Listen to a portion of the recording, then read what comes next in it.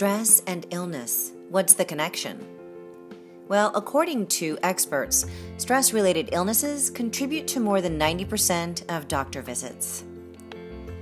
You're listening to Sammy Podcast, and I'm your host, Anutsa Bellissimo.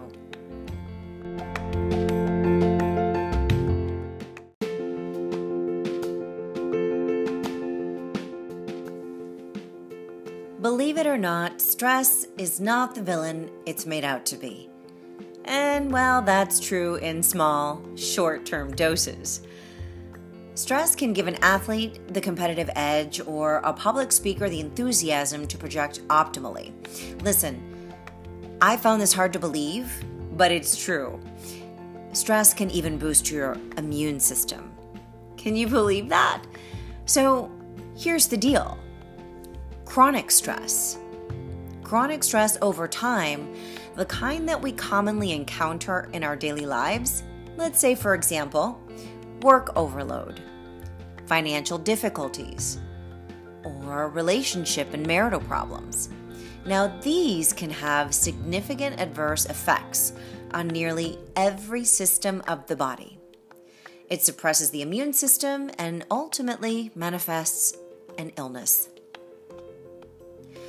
The dangers really lie where we begin to use stress and we become stressed on a persistent basis. We consistently live stressed as a way of life. This is what we call chronic stress. Chronic stress raises the risk of viral infection and diabetes. It can trigger severe problems for people who have asthma. It can lead to gastrointestinal issues. It can even cause high blood pressure, which brings us an increased risk of heart disease and stroke. Now, to get a handle on this silent adversary, we want to first recognize that we are chronically stressed. Here's some ways, or better yet, some warning signals. I'll give you 4 that you can consider whether or not you're under chronic stress. Warning signal number 1, cognitive symptoms. These include problems with memory and inability to focus, or feeling worried or even negative all the time. Warning signal number 2, emotional symptoms. Now, these can include feeling moody, lonely, overwhelmed, unhappy, or even depressed. Warning signal number 3, physical symptoms. These might include constant aches and pains, nausea, dizziness, or rapid heartbeat. And warning signals number 4 are behavioral symptoms. These might range from severe changes in sleep patterns to eating patterns to maybe turning to bad coping skills or the habit of smoking or drinking or using sex or too much food to compensate. We all know, and if you didn't, you know now, that your ability to successfully navigate stress really depends on factors such as your quality of relationships, your general outlook on life, and your resilience, or what I call emotional fitness. Nevertheless, the impact of stress accumulates. So just because you appear to tolerate stress well today doesn't mean it won't sneak up on you later. Now, besides exercise, sleep, and healthy eating habits, here are a few other ways to help protect your health. I want you to consider seeking activities and projects that make you feel good. For some, it could be as simple as taking an evening bath.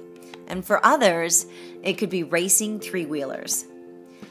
Determine what's important to you and create a lifestyle that embraces and supports you and your core values. Strive for empowered thinking. What does that mean? Well, while you can't necessarily control a system, another person's behavior, or other people's impressions of you, you are always in control of your thoughts actions, core values, and choices. That's right. If you're uncertain of your core values, make sure you reach out or visit us online at thesammygroup.com to learn more about core values. Now, it is imperative that you enjoy yourself more. Surround yourself with people who really believe in you and inspire you to be the best version of yourself. Find the places, people, and circumstances that authentically bring you delight and insist on giving them a place in your life. For example, if you enjoy going out dancing or surrounding yourself with friends, then have a dinner party and make it a dance party afterwards. Or just meet some friends out for dancing. Do something that is valuable and meaningful to you that brings you joy. Because increasing joy in your life can add years to your life. Now, in small amounts, stress isn't necessarily a bad thing. However, when it's constant and negative, our minds and bodies can pay a hefty price. So chronic stress prevention, indeed, is the best medicine. For more information, visit us online at thesammygroup.com/blog. Thanks for listening to Sammy Podcast. I'm your host, Anutsa Bellissimo.